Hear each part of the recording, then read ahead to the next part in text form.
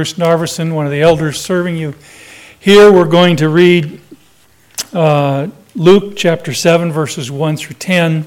So if you would, please stand out of honor for the reading of God's Word.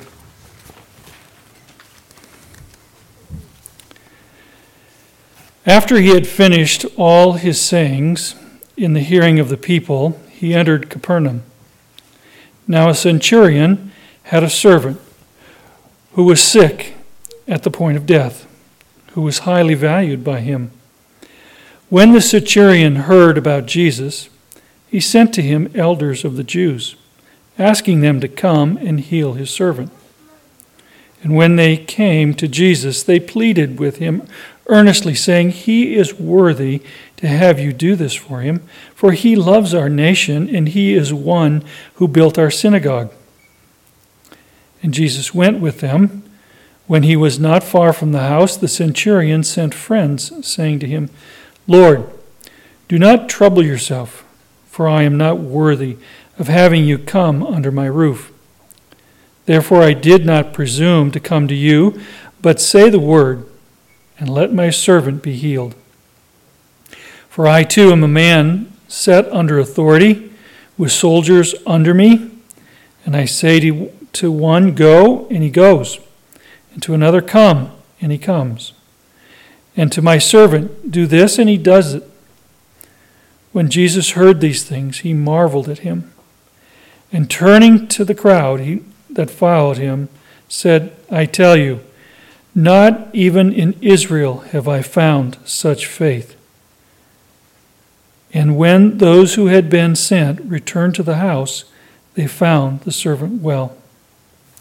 This is the word of God for the people of God. You may be seated.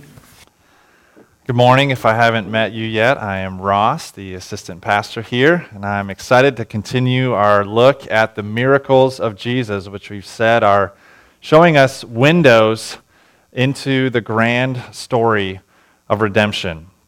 And today's story on the surface may seem very similar to the last two we've looked at, where Jesus heals someone. But when we look closer at the context in which that healing took place, we see that there's a much different message in this story, and a very encouraging message. So let's pray and ask God to help us as we consider this passage together. Heavenly Father, we thank you so much for the Bible, for your scriptures, which are the most powerful written document in this world, because they're much more than just a written document. They are living and active, and it is designed and made to be able to train and correct and teach us in righteousness and in godliness. So we pray that you would help us be like the clay this morning, and would your word and would your spirit be like the potter's hands, and would you mold and shape us more into the image of Jesus. As we study your word, would you capture our hearts and stir our imaginations with the beauty of Jesus, and would we fall more in love with him and follow him more faithfully in all our lives because of our encounter with him through your word. We pray this in Jesus' name. Amen. So if you consider who are some of the most influential figures of the last 600 or 700 years, Christopher Columbus would have to be on that list with his brave voyage towards the Western Hemisphere and discovering the Americas. But I would argue that a lesser-known man who preceded Columbus was equally as influential in this world of discovery and navigation. And that was the Portuguese man, Prince Henry the Navigator. Several decades before Columbus, an area that Europe was starting to explore more was the west coast of Africa. Before crossing the Atlantic was a thing, crossing the equator, going south and crossing the equator was a big emotional barrier. Few had the guts to do it. They didn't know what to expect the further south they went. Their imaginations would kind of run wild on what could possibly happen if you ventured that far south. There were different theories of what lay along the African coast. And also, as you went further south, the North Star was less visible, so that also added to the fear of heading that way. But this was all until Prince Henry the Navigator, who took the advantage of the technological advances in navigating and also the advances in the ship making, and had had bravery to begin sending voyages further and further south. And voyage after voyage got further south. They eventually crossed the equator, and eventually his cruise went to the southern tip of Africa, which, if you think about it, is actually twice as long of a journey than what Christopher Columbus did, because of how long the coast of Africa is. And this set off the Age of Discovery, as it's been called. And in the 100 years following Prince Henry's death, humanity's concept of what planet Earth was and what it looked like was blown open. The borders and categories that they had were transcended. Things were bigger and better than they originally thought. And today's passage reminds me a little bit of that transcendence that happened in the Age of Discovery. Here in this passage, Jesus begins to transcend the borders and categories that we set up in our minds and that were especially in place in that day to show just how far-reaching his kingdom and his work are. And this is important for us to consider because our vision of God's kingdom can often get shrunk way down to just the size of our lives and our worlds, which isn't entirely wrong because we're called to be faithful where we live, work, and play, but we can also be short-sighted. And we can settle for less when we are created for more. And we can fail to appreciate all that God is seeking to accomplish in this world through us. And this passage shows us three boundaries that Christ's kingdom and his work transcend. And I want to look at these three together. The first that we see is that Christ's kingdom transcends ethnicity. The first thing that Luke really wants us to see as we dive into this passage is the ethnic dynamics that are at play here. This is the first instance in the Gospel of Luke where Jesus interacts with a Gentile instead of an Israelite. And this man is a centurion, which to the original readers would have immediately conjured up images of Rome and the Rome overtaking Israel and oppressing them and taxing them. And this centurion was kind of an embodiment of that. But also this centurion was very different, as we see. He was friends with the Jewish people. So there's a sense in which Luke is almost providing hope for us, especially providing hope for his initial readers who would have been reading decades after this, where there was a lot of Jew and Gentile tension, and giving hope that there could be relationship between the two. But you see the ethnic dynamic is even brought to a head with Jesus' words at the end of the passage. After he sees what this centurion does, he says to the Israelite people following him, not in all of Israel have I seen such faith. This is a very heavy thing for Jesus to say to these people.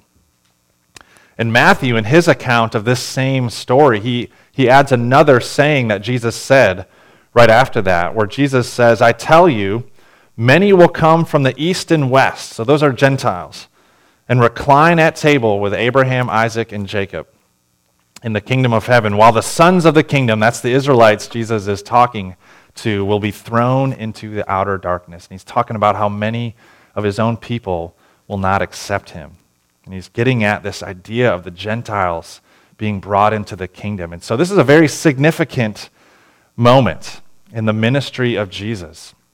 And it's significant for a number of reasons. It has theological significance. This was always the trajectory of God's story. Think all the way back to God's first interactions with Abraham and the agreement, the covenant that he made with Abraham and the vision that he cast for Abraham of what he was going to be doing in the world, how he was going to bring his redemption through the lineage of Abraham who would eventually become Israel. And he told Abraham originally that all nations would be blessed through you and your heritage. And then when Israel finally became a nation, they were called to be a kingdom of priests and a holy nation. God's vision for them was not just to have a strong relationship with them, but for them to be showing the other nations who God is and bringing them to him. And then in The Old Testament prophecies, when they prophesy the Messiah, one of the things they say is he's going to be a light to the nations. So this was always the trajectory. But you also see a societal significance. There's significance here for that society of that day. I'm sure you're aware that there was an iron curtain-like divide between Jew and Gentile. There was immense prejudice on both sides in that relationship. The Gentiles, especially the Greeks, had a lot of pride, and they looked at the Jews and saw them like barbarians. But then the Jews, they were the people of God, and they would not associate themselves with the Gentiles, which of course was not the vision that God had for them, but that's how what their culture started doing, and they wouldn't associate them. For example, the Apostle Paul, do you remember why he was originally imprisoned? And you think of his imprisonment in Acts 21 and 22, that then he had all those trials and eventually led to his death. Well, the instance where he was first imprisoned, he was in Jerusalem, and some of the Jews saw him there, and they stirred up the crowds against him. And of course, part of it was that he was preaching Christ, and they didn't believe in him. But another reason they gave was that he's preaching God to the Gentiles, and they didn't like that.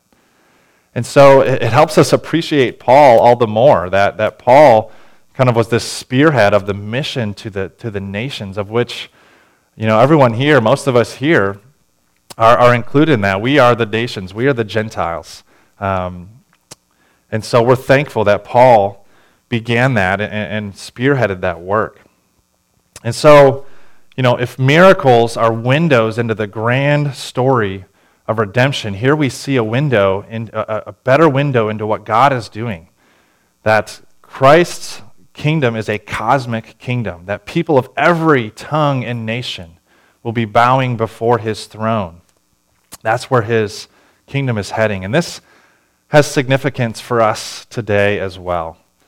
I see it in three ways. This should be a cause for celebration.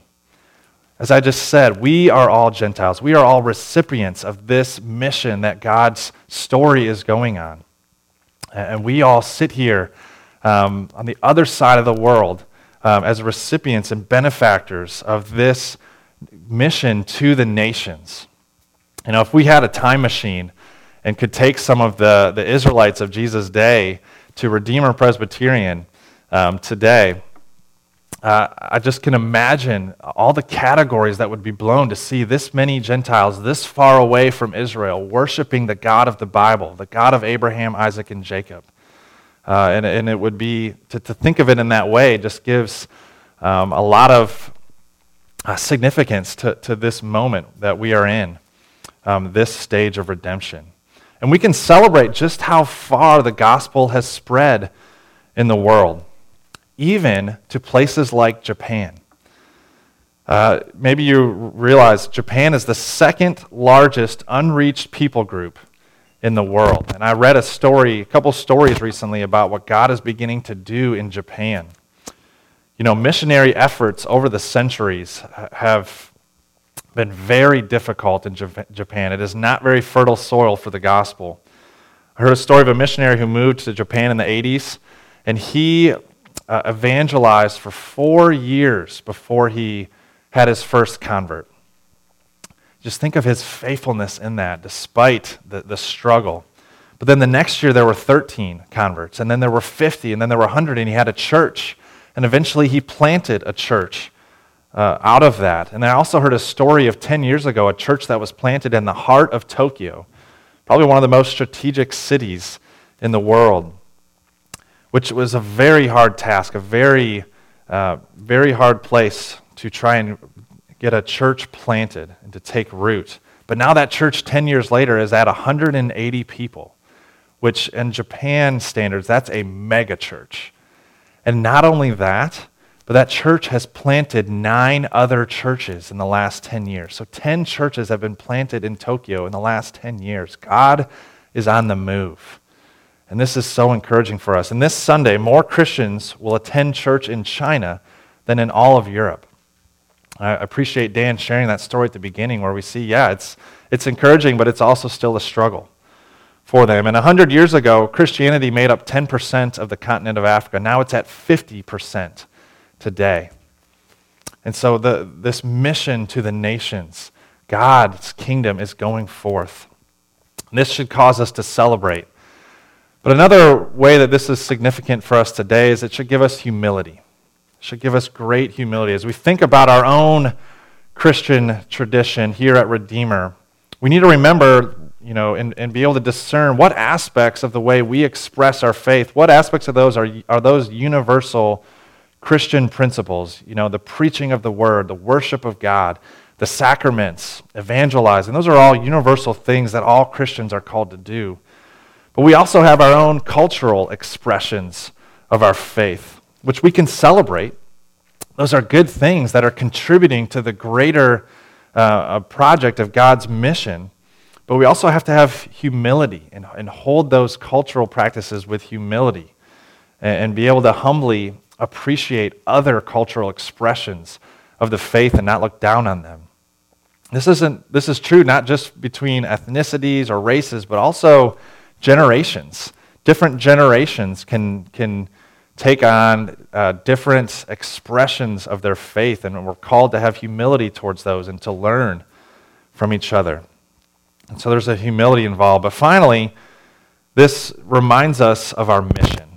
This idea of God's kingdom transcending ethnic boundaries reminds us of our mission. Jesus says in the book of Acts, "You will be my witnesses." He's talking to his disciples, and by association, he's talking to us. "You will be my witnesses in Jerusalem, Judea, Samaria, and to the ends of the earth."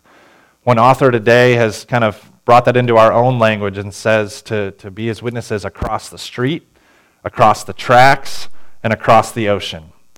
If you think about that framework, there's a significant involvement of the Gentiles, of the nations that are included in that witness. So it calls us to ask, who are the Gentiles in our life right now? Who are the people who are different than us? Across the street, across the tracks, across the ocean. And how much are they included in our vision of the extent that God's kingdom is reaching? And this passage gives us a clue as to what moving towards those people can look like, and that's through relationship.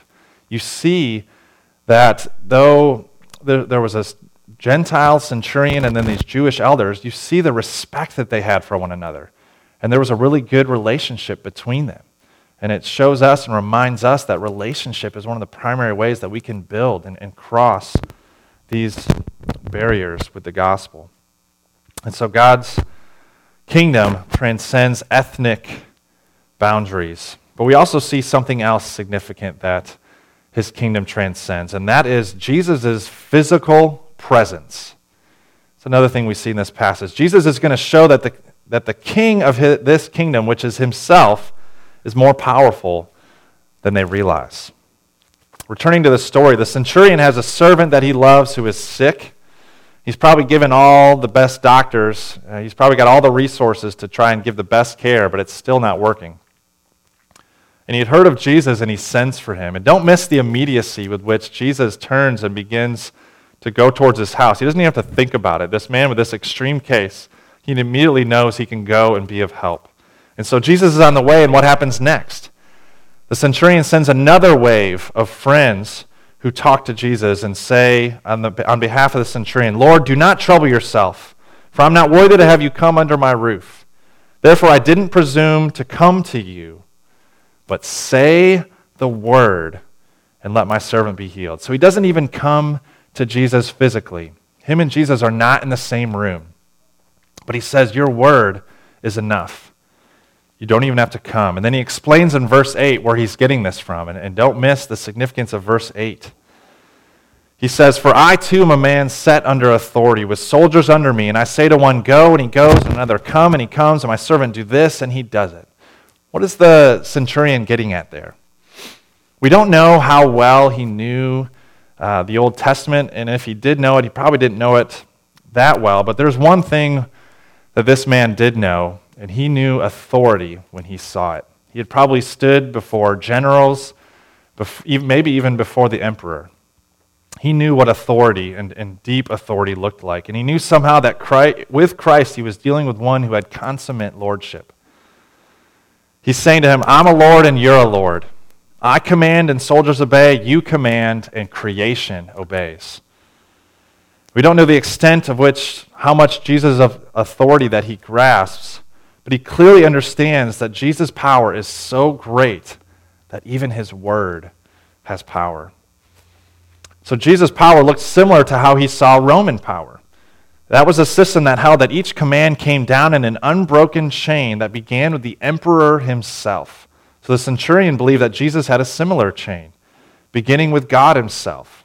As the soldier's word had the emperor's authority, Jesus' word had God's authority over creation, over disease, over the demonic powers.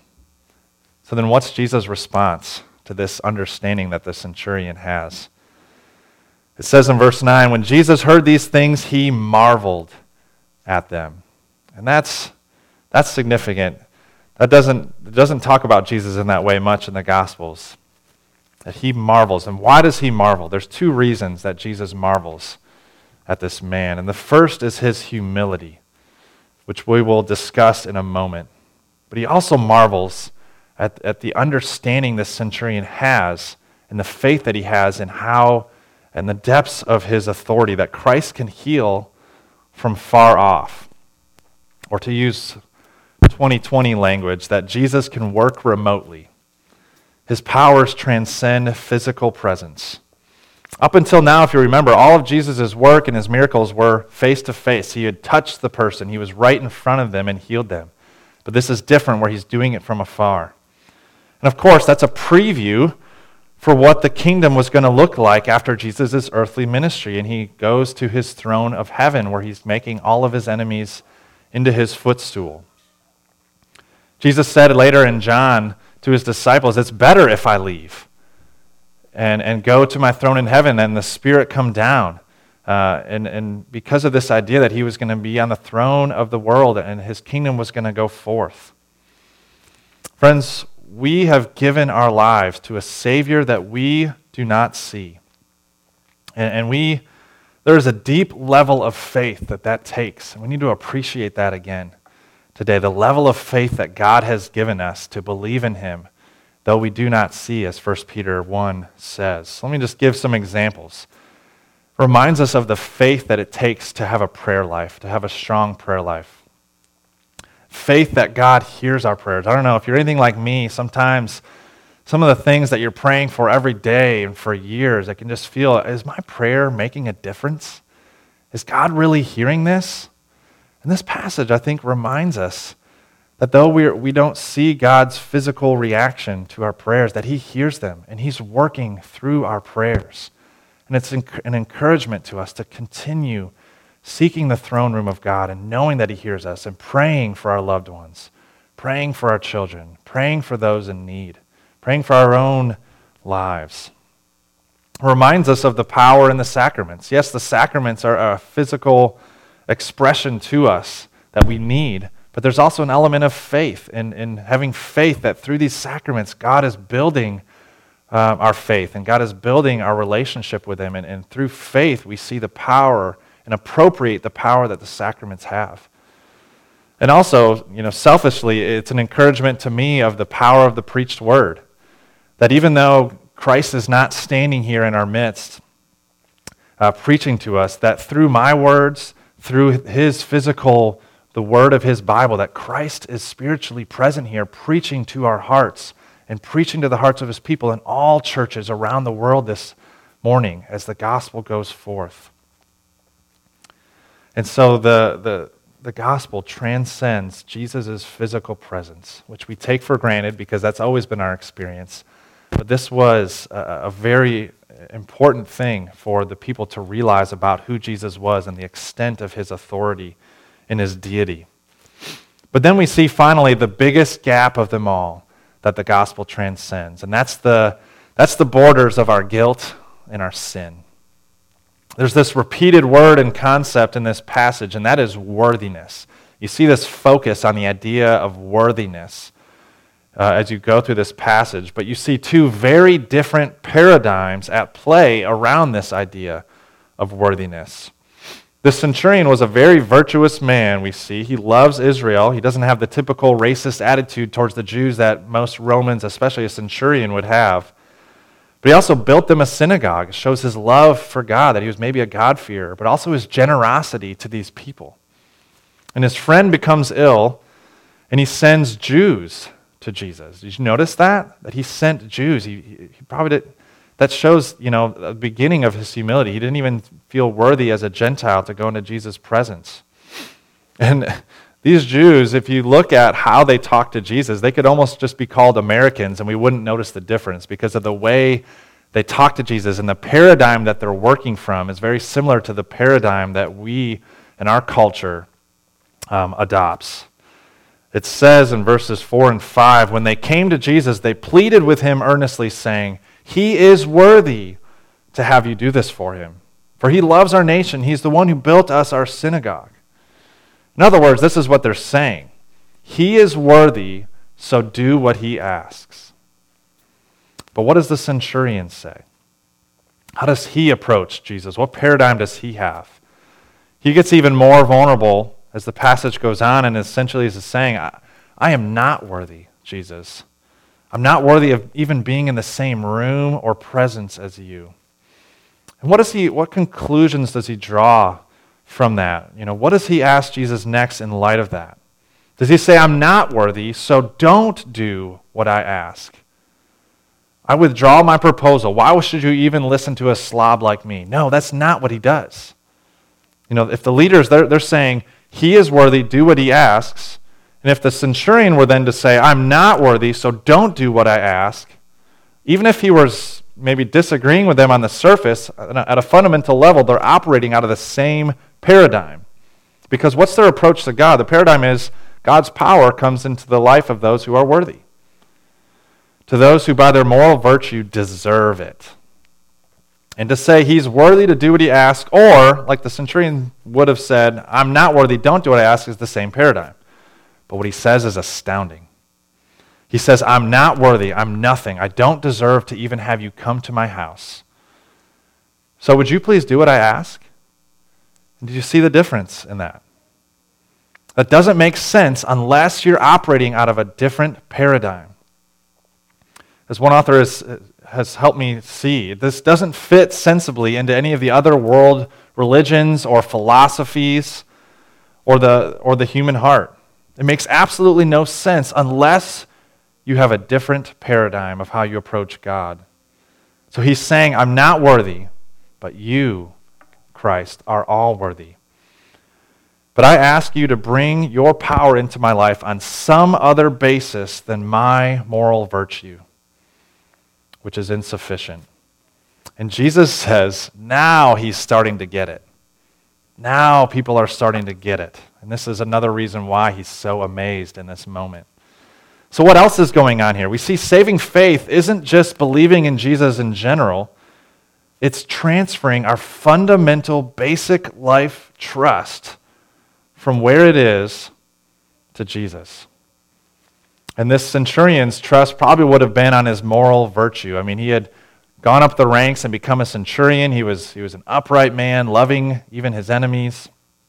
And maybe for us, it's our trust in our parenting or our work success or social success or our own good works that can bring that sense of deserving.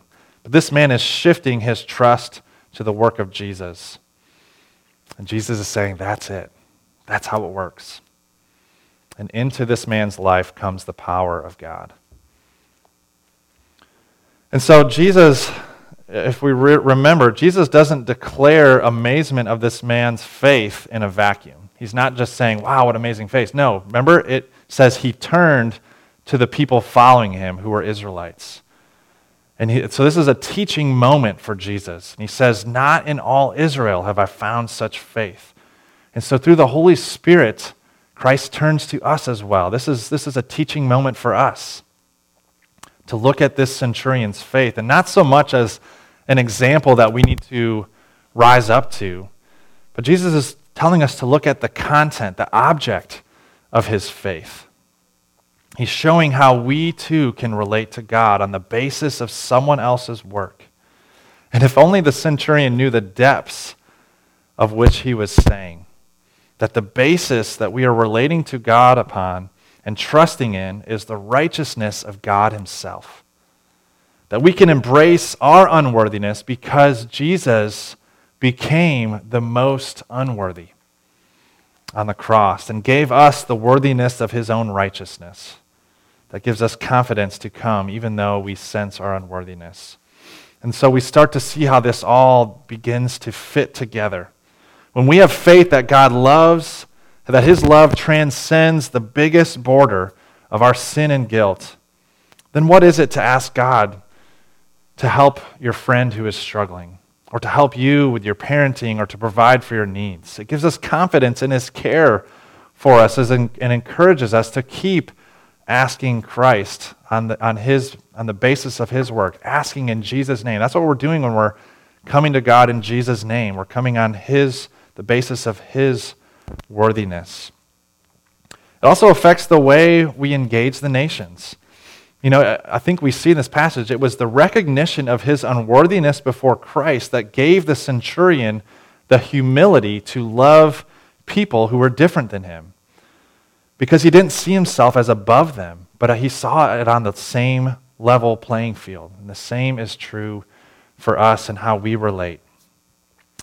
And when we have all the more reason than the centurion, because we have a fuller picture of the work of God, we have even more reason to have faith, and this is freeing.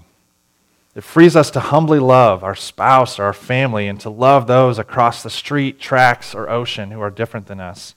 And it frees us to cast our cares and our burdens onto Jesus because he cares for us and he has the power to bring flourishing into our lives, and it frees us to worship and bask in the glory of God's redemption and eagerly await his return.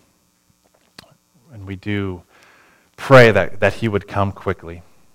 So what an encouragement, this transcendent kingdom that we are a part of, that has even led to our own salvation here, another world away almost than where it began. And we are so encouraged to see how the gospel is going forth, and we are encouraged that God is continuing to use us in that same work. So let's pray.